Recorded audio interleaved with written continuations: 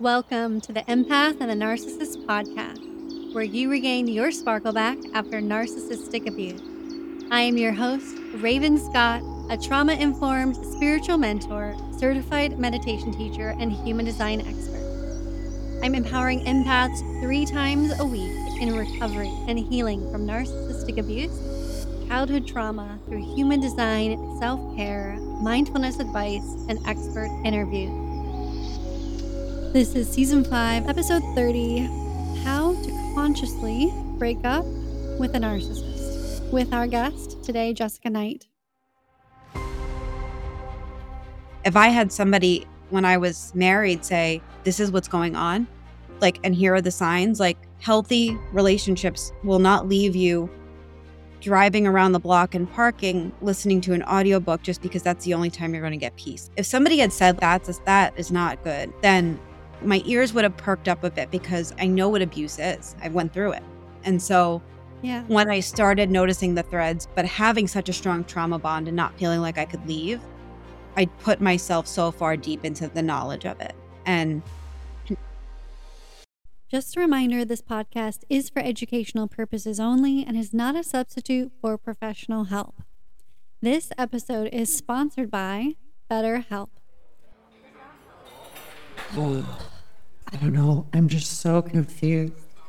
I love him, but I don't know if I can live without him or in this toxic cycle. I know. I felt the same way. You will get stronger every day with time, and you will see you are free from their toxic cycle, and it'll feel so good. You know what would help? No. What? I think talking to a professional therapist could really help. Well, therapy. I don't know. I will just be judged and told that I'm crazy. Are you sure? Well, in my experience, that was not the case. I was not judged at all. And matter of fact, she was able to show me that I was actually being abused and that I wasn't going crazy and that all of my doubts and fears were validated. And if you've had a bad experience with a therapist before, you know, there is a thing called therapist shopping, and BetterHelp has a number of therapists, and it's convenient and online. You can just meet with them in your pajamas in your home. Oh, really? Are they expensive? As a matter of fact, it's professional, it's affordable, it's convenient, and effective. You can say you can join over 3.7 million people who've decided to get help and get happy with BetterHelp today. And you can get 10% off your first month at betterhelp.com/empath. Oh, thank you, my friend. I feel better already. I'm glad we could meet up. Me too. The link is in the show notes. I know that it can be hard to disconnect and break free from the narcissist. And then on top of it, as a highly sensitive person, how do you do it consciously without deepening your own soul and heart and getting into the stuck patterns of vengeance and all of that? Jessica has her MA, CPCC, and ICC and is a certified life coach through the Coaches Training Institute and a fellow narcissist survivor herself. Jessica's received training in narcissistic and emotional abuse from the Post Traumatic Growth Academy and is a certified narcissistic abuse specialist. Jessica works with clients virtually and serves women all over the world. And you can find her on Instagram at Emotional Abuse Coach. Her website is emotionalabusecoach.com. And we talked about that and more. We talked about the different attachment styles and more of empowering tips for you on how to break up from the narcissist. She knows just as well as I do that their tactics can be extremely infuriating, painful, soul-sucking, and really understanding the level of emotional abuse in a relationship is important. So I just wanted to read to you a quote from one of her posts on Instagram. She makes some beautiful content here and even on TikTok. She says, "Stop asking why they keep doing it and start asking why you keep allowing it." And this is it. She's helping you, just as I am, regaining your power back to stop believing those lies. So, without further ado, let's dive into this conversation.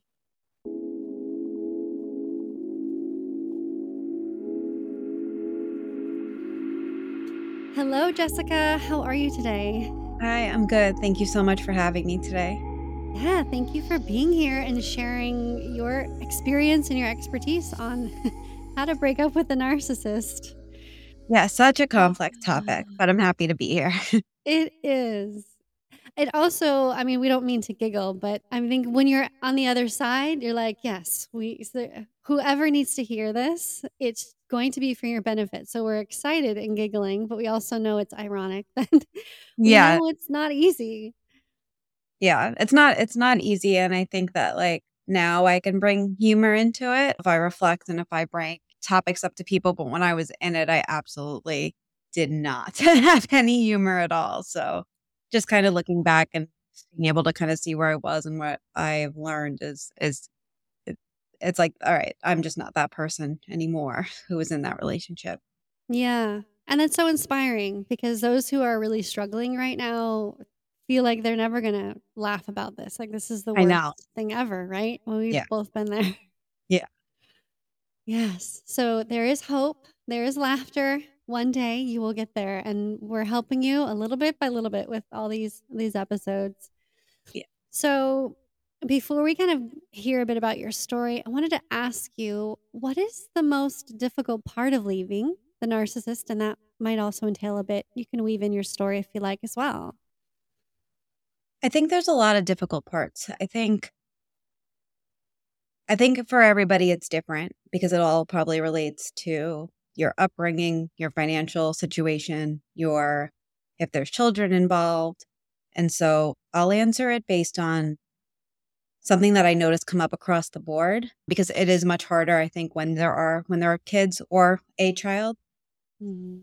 But I think one of the biggest things is the blame, the self-blame, the self it's either I got myself here or what if I'm seeing it wrong or but he's so nice to this person. I'm saying he because it was a he in my story, but obviously this can go both ways.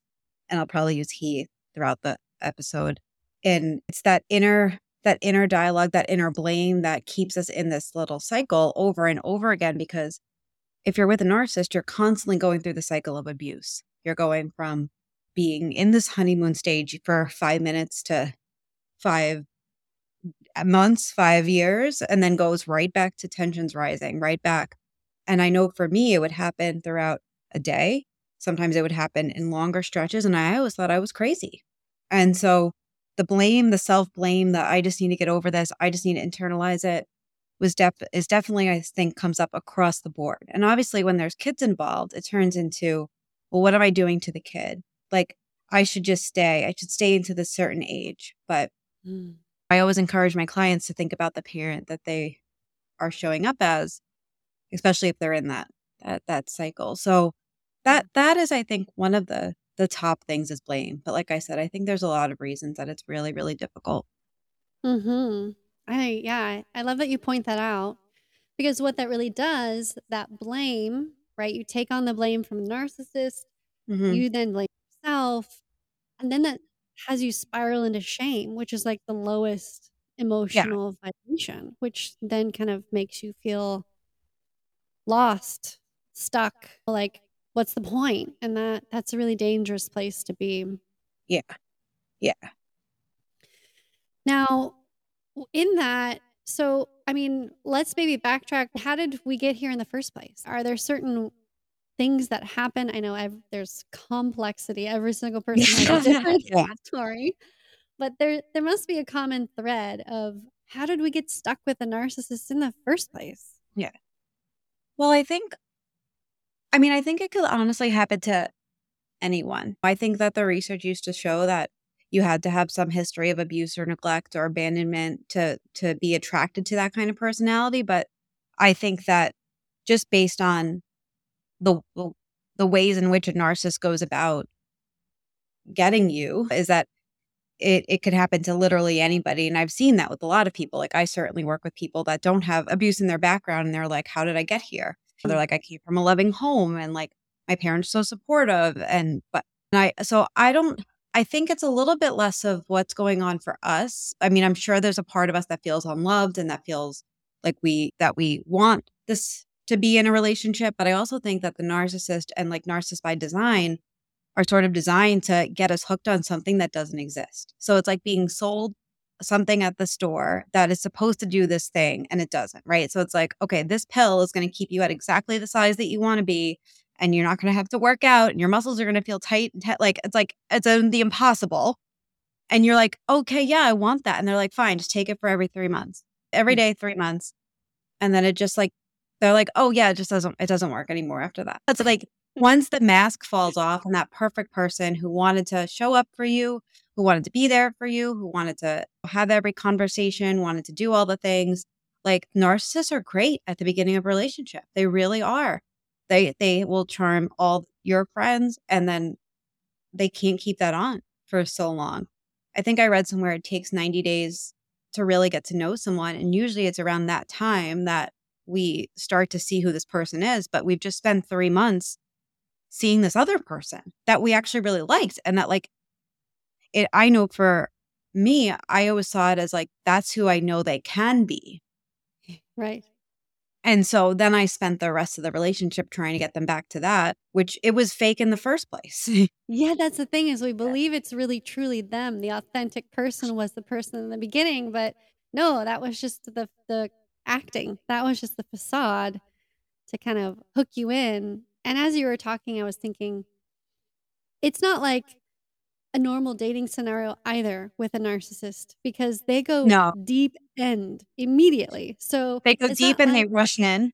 yeah, And they so rush and a lot of in times they seem deep. really interested in you at the beginning. That Yeah. goes away. But they seem so interested in you and your story and what you're doing. And like you're like, oh my God, he appreciates that I do this. And like he's telling me how great I am and like how amazing it is that I do this. And then that obviously goes away in time with a narcissist. Yeah. Yeah, because it's not genuine. They're trying to get something out of that exchange of listening to you. Yeah. Yeah. Before we dive into our commercial break, I wanted to share another amazing quote that Jessica posted on Instagram. And if you visit her Instagram page, you'll see this beautiful image of holding on to a strand of rope wrapped around the wrist. The hand is red and in pain, and the letting go, and then the letting go hand. Sometimes holding on does more damage than letting go.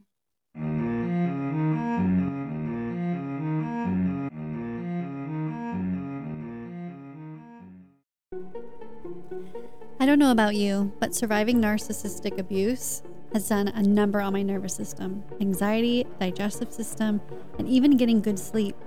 Being an absorbent, highly sensitive person, my muscle tension from repressed anxiety, irritability, and overwhelm are always a constant struggle, and all are side effects of trapped negative emotions in your body. This is why I take Become. I get relief, ease of my digestion, and a deep night's sleep with their research-backed supplements. And you can also, dear empath, you will feel a reduction in anxiety within 1 week of using Become. Try it now to gain relief of your anxiety and to sleep deeply and regain your calm. There are 3 pills in each pack. I take 2 at night for a good night's sleep, and the last one with my cup of coffee in the morning for a boost of energy. Try it now to gain relief of your anxiety and to sleep deeply and regain your calm. Use code RAVEN30 for 30% off your first full month at joinbecome.co. The link is in the show notes.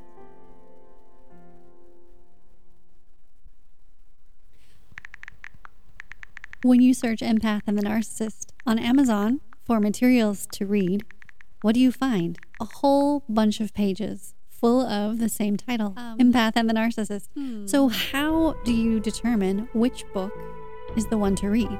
Well, that's up to you. But all I can tell you about my book is it shares snippets of my story, of how I didn't always exude confidence. I didn't always have the peace of mind. On the contrary, I emitted a sense of insecurity that was palpable. I people-pleased everyone at the expense of my own health. I hated myself, and I lashed out when I couldn't take it anymore. And in my book, I relate to you, dear empath, so you can read the words and know that you're not alone. That is the main goal of the book. The second goal of my book is to give you tools that I use to find my strength, to leave the narcissist, and to heal and be on the complete other side of the dark abyss. I am meant to be here on earth to help you heal and transform from your trauma, from being a survivor to a thriver. You gain healing exercises at the end of each chapter. It's a guidebook to heal your childhood trauma. It has effective somatic healing exercises. It has astrology and how to understand and know your true authentic self, with a human design chapter giving you a brief overview of the Human Design 101. If you wish to feel alive again and take back the power in your life, then scroll up and click the link in the show notes to listen on Audible or buy your hard copy or paperback on Amazon today. And by the time you get to the end of the book, you're going to be wondering, what exactly does my human design chart say about me? Grab your human design unique blueprint reading on a call with me to help you identify how magnificent you are and how unique your energetic blueprint is here and how much you are needed for your impact. That in the link in the show notes at ravenscott.show/shop.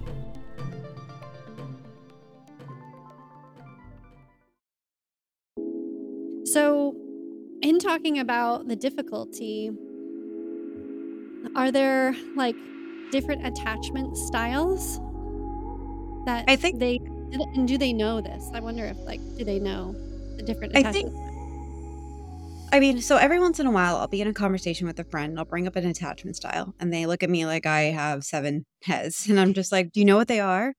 And so Tell if us we there, them. yeah, there's more than 3, but the 3 that are like I guess well known are anxious, avoidant, and secure. Mhm. And so a lot of times, I actually think that a narcissist is most likely they come off as avoidant, but what they really are is anxious, and they're nowhere near secure. And what I mean by that is that the anxious person, I mean, and the person dating the narcissist is also anxious. So basically, and with anxious attachment style, like it can feel kind of like codependency, like you're almost regulating yourself off of their attachments or like Mhm. how attached you are to them. So if they don't call you, they don't respond, like you're constantly looking for that next validation, and it's constant and you're not proud of it, but you know it's happening, right? And this could also leave people to stay is because they're like, look at me, I'm crazy. But narcissists by design will act really avoidant until you act avoidant. So the reason I say that they also have anxious attachment is because they're so rooted in shame. Like we know now that narcissism comes from severe shame that they can't even look at or even know that's there a lot of the time. Mhm. And I think that they're actually very anxious. They come off as very avoidant, very like, I don't care. You called too much. You're doing this too much. But once you flip the script, they act like a textbook anxious person. And I had a therapist once that said they need to move from avoidance like they have to move out of that fake avoidance through their anxiety to actually ever become secure. I remember hearing that feeling like, all Mm. right, they're never going to get there. I was like that. Okay. Never going to Yeah. get there. But it's like, I think so when we think about attachment styles, and if somebody was to listen to this and then go read about theirs, I would say do it with a lot of grace for yourself that there's a lot of aspects in the cycle of abuse with the narcissist that are going to trigger that anxious attachment style for you. But also realize that this person that's probably coming off like they don't care, they do. That's just part of the math that's on. Hmm. Yeah. So their avoidance style that they're using, that tactic, the quiet, is a tactic. It's not an actual, possibly even attachment. It's just like, this is how I know I can push your buttons by ignoring you because I know that you need me. It's like they know that once you're Yeah. codependent, you It's need a them game. emotionally. It's totally a Yeah. game. Yeah. Yeah.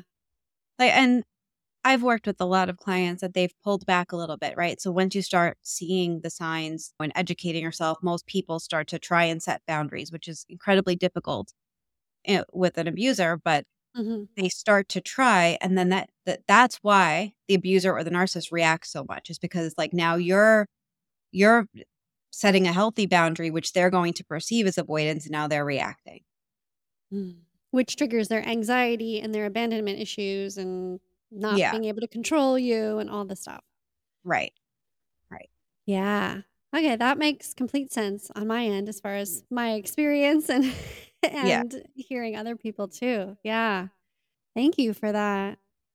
What how did you get into this work? What is your story? My story is complicated. So I am one of the people that grew up in an abusive home. So I grew up in a physically and emotionally abusive home. Like I basically was taught to not value myself. Like anytime I felt good about myself, I was told not to. Like and a lot of physical abuse. And I left when I was 16 and then basically was on like my survival mode for a very long time. And I ended up marrying somebody that I went to high school with that I reconnected with. So it's not like we were like high school sweethearts or something, but he was like the most popular kid in school. Like he was the class president. He was in my mind this amazing person. I was like, why is he talking to me? Why is he messaging me? Mm. And and I was like the class reject pretty much because I hated my life and I hated my family and I wanted to get out. And so when he started messaging me, I had him already on a pedestal. He didn't have to put himself there. He was already there. We Mhm. connected. And then I learned that he was an alcoholic. I learned that he had a cocaine issue at one point. He didn't graduate high school. I mean, not high school, college. And I just like, I was like, okay, just let me just put these things aside and like, it's still a good person. And like this. And again, I think I went right into seeing his potential. And so Yeah. we ended up like getting into a relationship and then we ended up getting married. But even the engagement, I started hearing all these things or all these things started happening where he would like use alcohol or we get into fights and like they would never be resolved. Or like he would say like, all I want to do is help you and I want to be there for you. But then he would constantly be getting mad at me for like little things. Or I just never felt like I was never free, you know, and I wasn't an alcoholic and I was having a really hard time with having to be sober all the time around him when at times I did want to have a glass of wine. Like it just felt very controlled. And then the relapses kept happening and I kept wanting to get out and I kept getting a promise. And so I didn't really start to put together the narcissism threads until after we had our child. And so I got pregnant as a surprise but I was fine with it because I wanted her and he relapsed within a month. And so I said to myself, I want out. Like I want out. I'm done. This is like relapse number 15. Yeah. And I him and others convinced me to stay because it was a month after the wedding and I didn't want to. And I did. But took off the blinders. And so basically from that point until I would say May of the next year, my daughter was born in November, it was miserable. Like I remember there was this one day, it was cold and I left and took her for a walk. And I think she was like 2 months old or something. And I remember purposely buying a journal and like, cause I couldn't bring one out, he would have seen it and Yeah. bought a pen at CVS Mm. and found a space in CVS to sit and write. And I'm writing that. And I wrote until she started to cry. And when I look back now with all the knowledge that I have, I can see how scared I was, but also how confused I was. And like, I think the first line said something like, I've been miserable for a long time. And that. So I ended up getting into therapy or putting myself into therapy and basically trying to unpack what was going on. And she was giving me strategies to try and help, like the relationship. Like we ended up getting into couples therapy. We were at that point, I don't think we were using babysitters and stuff yet, but we were trying to think about like time together. And we moved and we went on a trip. And I kept just feeling like I can't do this anymore. Like my child wasn't even 8 months old. And I was like, I'm so done now. Mhm. And I kept telling him that. Like I kept saying, I'm done. I'm done. I'm done. And nothing changed. And it was at the point where I was so exhausted and I was so tired and I was the only one waking up in the middle of the night for my daughter. And then he I remember him saying like, "Why don't you ever want to spend time with me?" And I was like, I can't even see past my own face right now. Like I haven't put on makeup since 3 months ago. Like I'm working. I was life coaching, but I was life coaching women that are going through quarter life crisis. So I was able to put on my hat for that, but then I was exhausted all other times. I was like, Yeah. I I was like, I can't show up for time with you right now. What I need right now is a little bit of space for myself. Like I noticed, like, this is all again in retrospect. I would go out, like, to say the supermarket or something, and I'd come back and I'd sit in my car. And if my daughter was asleep, I would just like read a book and I'd stay around the block. But it was like, it's the only time I could have space to breathe. Yeah. And then, it got worse and worse and worse. And eventually I was like, it was so many of those moments of like, I'm going to show up for you and I'm going to be there for you. And then within like a second, it was like, so when are you going to do your fair share of parenting today? And I'd be like, every single day, like she's been home with me. Like, yeah. Yeah, wait a second. Fair share of parenting. I've been the only one waking up in the middle of the night. Well, he also worked, like he worked 10-hour shifts 5 days a week and he had to Mhm. drive there and back. So I was doing the fair share of parenting every day. Mm. And so eventually like I left but then co-parenting with the toxic person was really challenging. Like a lot of things that were happening weren't making sense. And I found like on the Instagram handle understanding the narc and then Yeah. stuff started making sense. And that was the only profile that was making sense to my situation. Mm. But at that point I didn't even know that this was narcissist. No, I didn't know it was narcissistic abuse. Yeah. I take a long time off from dating in between. Probably 2 Mhm. years I didn't even think about a dating app. And then I started to date after a lot of friends were pushing me. And I was feeling ready. Like I was like, I'm starting to feel ready to try, but I don't really want to because I was so afraid. And Yeah. then I started to date again. And I had like 3 boyfriends that were like short lived because of a lot of reasons. And then I get into this relationship with somebody who I now see completely love bombed me at the beginning. Mm. But he's like very understanding. He's very suave. We like connect right away. He invites me to meet his family early. Mm. He's on the first date, he said, I don't really process my emotions. I just like shove them down and they go away. And I remember sitting there going, what? Like, what? And then I was like, I'm going to push that out of my head. And then like, Oh, all the red during, flags are like, yeah. why And did so I ignore them? exactly, exactly.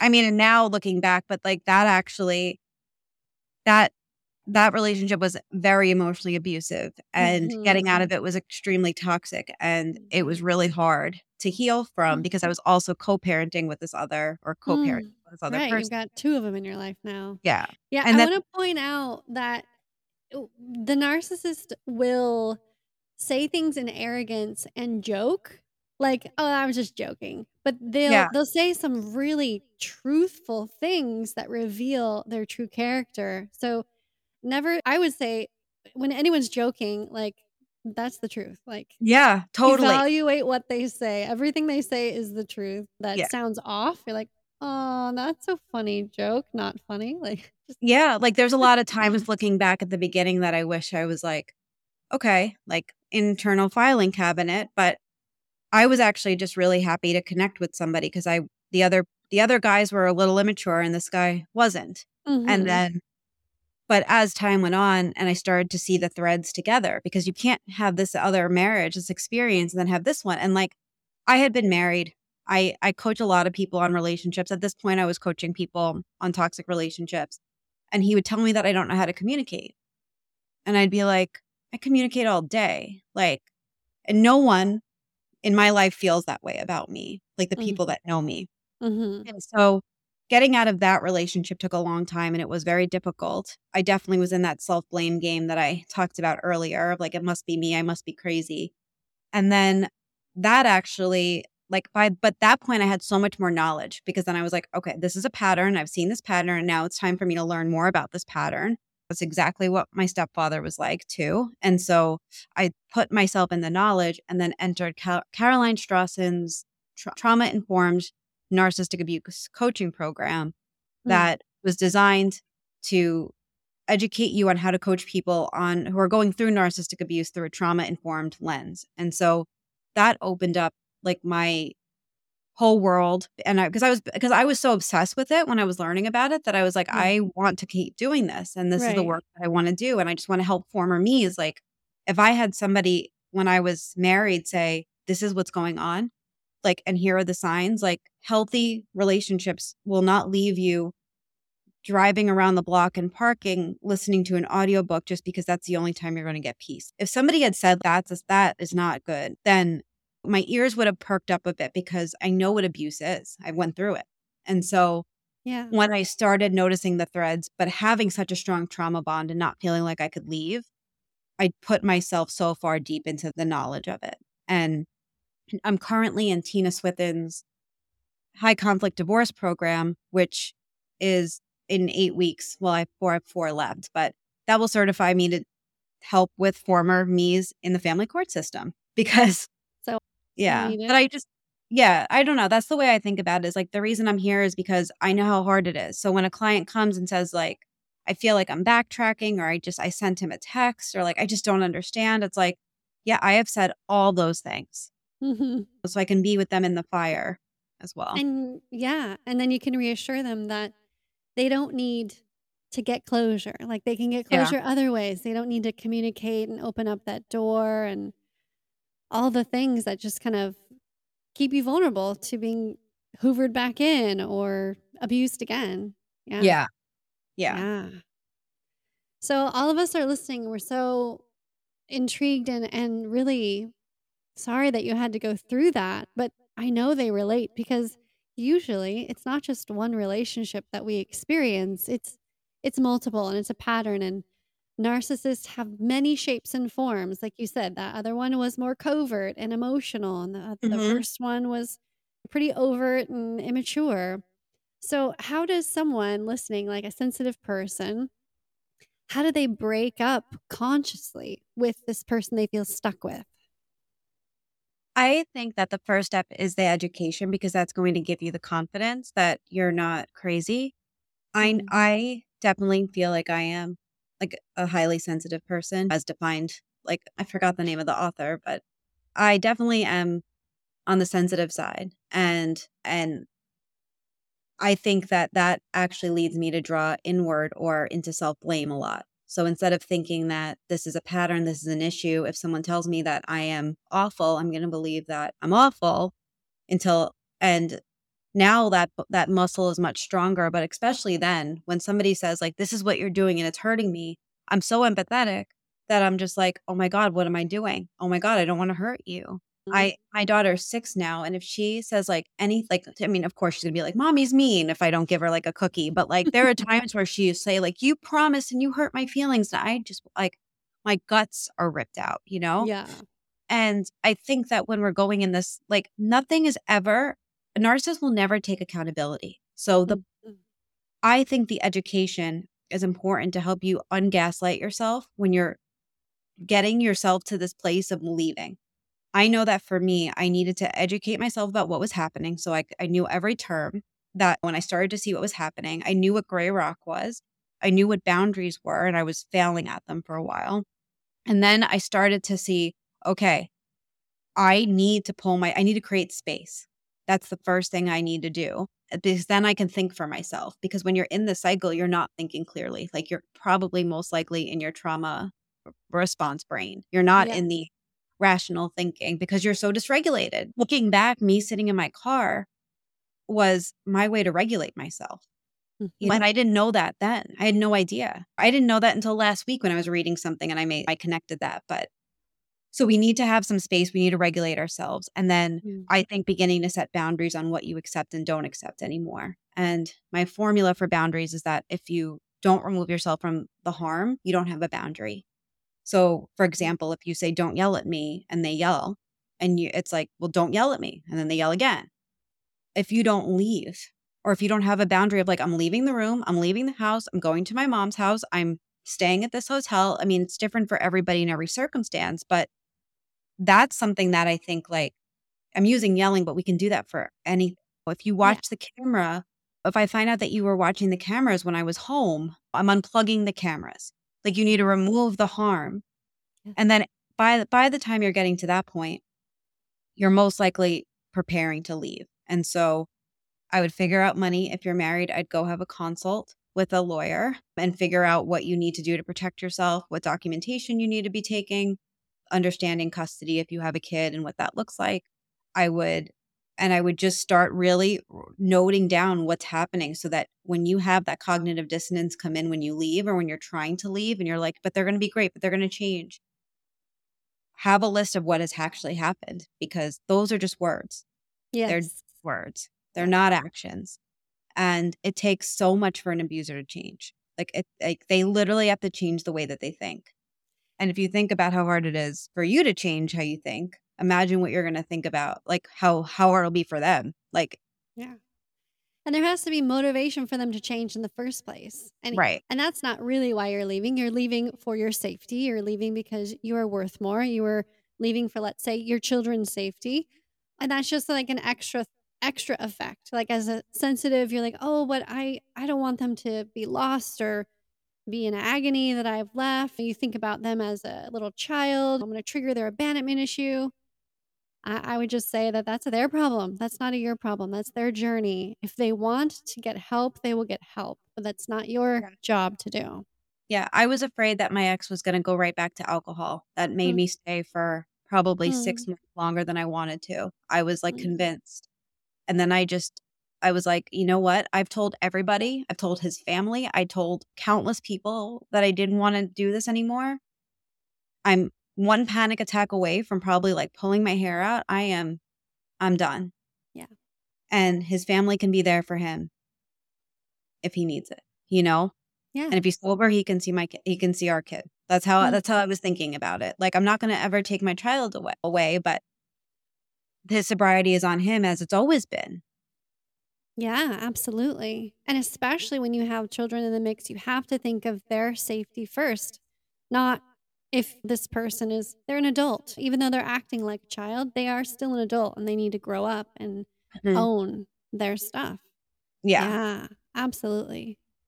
Yeah. So I love all those tips. I think they're really important. Identifying, being aware. I also love like getting a plan together. I'm a planner. So you always have getting your plan together because especially if you have custody, you may think, "Oh, it'll be fine. Like we won't ever end up in court." Like never think that. That can always happen. So make You sure you will, have and your you evidence. probably always will end up Yeah. in court. So document because you will. Yeah. Um, and one hang up that comes up a lot is finance. Like people will say, like, "Well, I don't have money or this Mm, or that."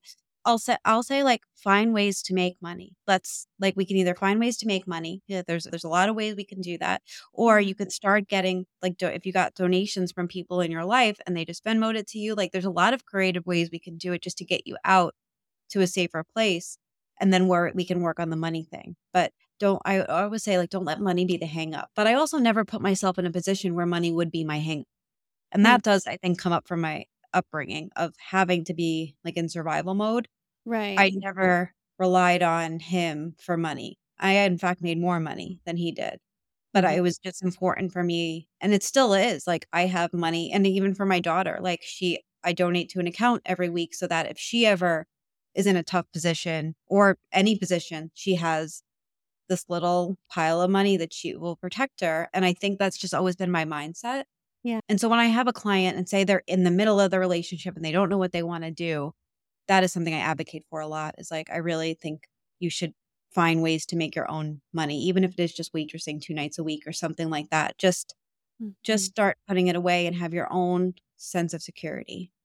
Always, always. I remember my mom always telling me that as a child, and I was like, "I don't know what you're talking about," because I was always taken care of. And then when you find yourself in that situation Yeah. where I was the same, I had a corporate job, so I had money. I had no problem leaving with the financial. But Yeah. there's a story I was watching, actually, a documentary on Netflix. I think it was called Coming Home, and it was about homelessness on the West Coast, and I live on the West Coast. I was like, "Ooh, Mhm. intrigued." Yeah. But it was a story. I mean, and this could happen to anyone. It is a horrific story, but it's this woman who her ex banged in the door, pistol whipped her and raped her. And she was reliant on him for money. She didn't have her own job. She had two other kids.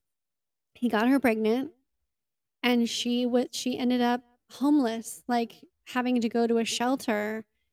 And it was just awful to hear her story, and it wasn't like a nice shelter, it was just like mats on the floor in a gymnasium, and they booted them out at like 6:30 AM, and so she had to Right. wander the streets and wait for the library to open so she knew her kids could go into the library and be safe, and these things can happen, so it's always important to make sure you have a financial plan.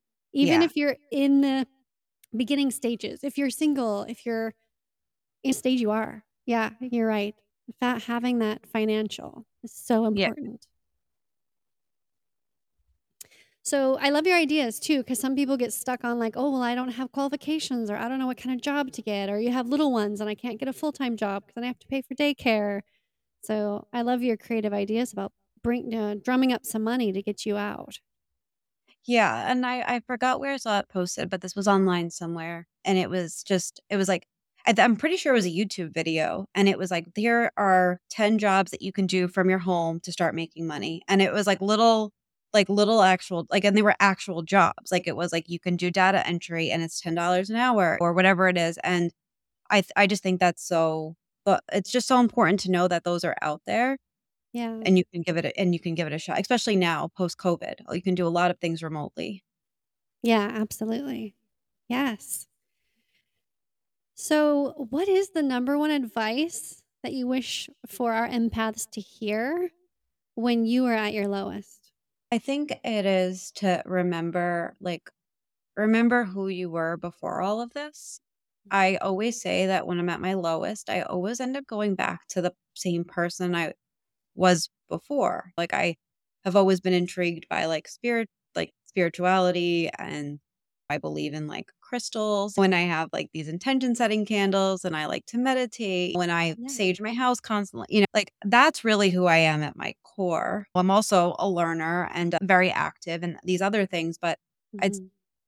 I think that in my lowest moments I would forget that and I would think it doesn't work or I think it doesn't matter. But like or like even like tarot cards or things like that, like those little pieces of me, I l- are they've always been there. I'm about to be 36. Since I've been 14, these have all been parts of my life, and I Mhm. just think we're just going back to some of those roots, even if it is as simple as like going to the crystal store and picking out a crystal that really like helps you feel calm or that you really like or is really beautiful. Just remembering who that person was, and you might even jot down a few notes about her because I think it can feel like when you're in that panic attack or that really dark cycle that this is who I am now. This is who this person created, and that's not true. And Mm.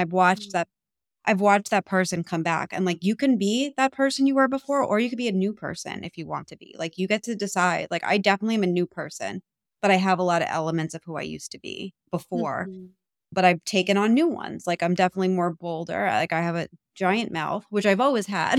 But I'm from New York, so it's like I'm very loud, but like I've also there's other parts of me that I've taken. I've always been so comfortable being alone. Like that's my favorite space, and I think remembering those parts and even if they're only coming up in like little tidbits, you could still capture them at times and just remember that she Mm. didn't go away. She's just tired right now. Yeah. That's beautiful. Thank you for that. It's so empowering. Absolutely.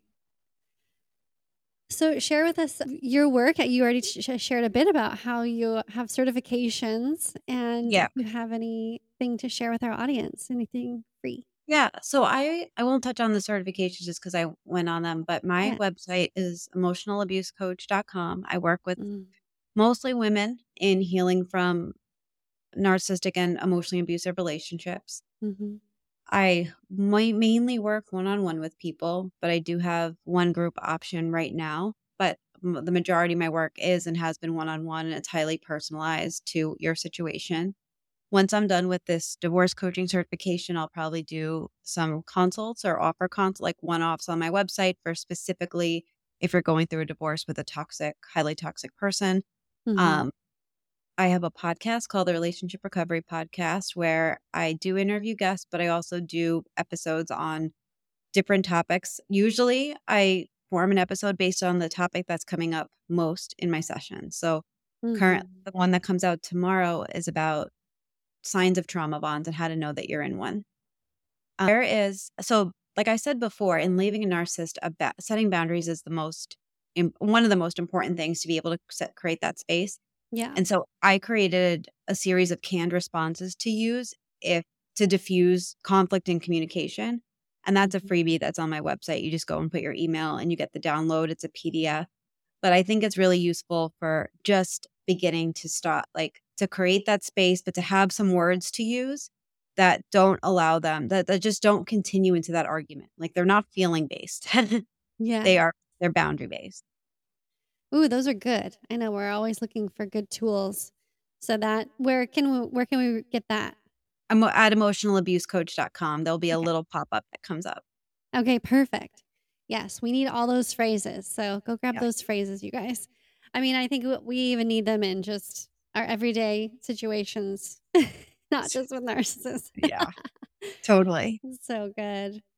Oh, thank you so much, Jessica. This has been amazing. I know breaking up with the narcissist is so difficult, so complex, and usually on average it takes 7 times. Am I right? That's how Yeah. many Yeah. times it took me. Yeah. Yeah. Okay. These are all really beautiful tools, and I really appreciate the tips. Mm. Thank you for being here. Thank you so much for having me. Good stuff. I'm so grateful to have Jessica on the show, and I hope that you learned something and enjoyed the show as well. We learned about the attachment styles of narcissist abuse. We learned about some of the signs that you're not in a healthy relationship. We learned some tips on how to break up with a narcissist and so much more. Join our empath community who are healing, gaining clarity, and regaining their authentic power back, and receive weekly inspiration and strategies straight to your inbox to heal from narcissistic abuse and rewrite your story knowing your unique human design energy blueprint. The link to sign up to the newsletter is in the show notes. Don't forget to leave a review on Apple Podcasts, and you may hear your name on a shout out here on the podcast. I know if you're listening to this, you don't have to imagine coming to the realization that the person you are married to is neither capable or has a desire to love you. This is why you found me. I remember, though, when I left my narcissist, that I felt so lost and alone, and at the same time, very empowered. It's really a matter of who you surround yourself. And we are not meant to go through these extreme hard times alone. We are meant to heal in community, in ritual, and in circles, to have people pull us out of the quicksand that we're stuck in. If you are ready to dive into discovering your authentic self through human design and heal in community through education and support in a safe group coaching environment, then it's time for you to join the Empath Healing membership. We are an uplifting community of like-minded empaths on a similar healing journey. You will gain access to monthly healing circles and weekly Q&A events with a vast and growing library of narc abuse education, healing meditations, and human design. If you are ready to discover how unique you are through your human design chart, overcome the pain of your past from narcissistic abuse, and transform from codependent to rockstar warrior, then dive into the membership today. It will rock your world and bring new light to the fog the narcissist has placed over you. I'm so excited to see you subscribe and in the heart-centered empath healing community. As a sampler, hop into the free Empath Healing Support Facebook community and join the discussion on this episode's topic today, and look out for the live Q&A events there every Friday. Click the link in the show notes. I'm so grateful for you listening, finding this show, and sharing it with your friends. It would give a great boost in the heart-centered algorithm to rate and review this podcast if you are enjoying it. Take a screenshot, share it on your socials, share it in a text message to a friend that you know right now needs to be pulled out of the quicksand. And remember, always keep your unique light shining.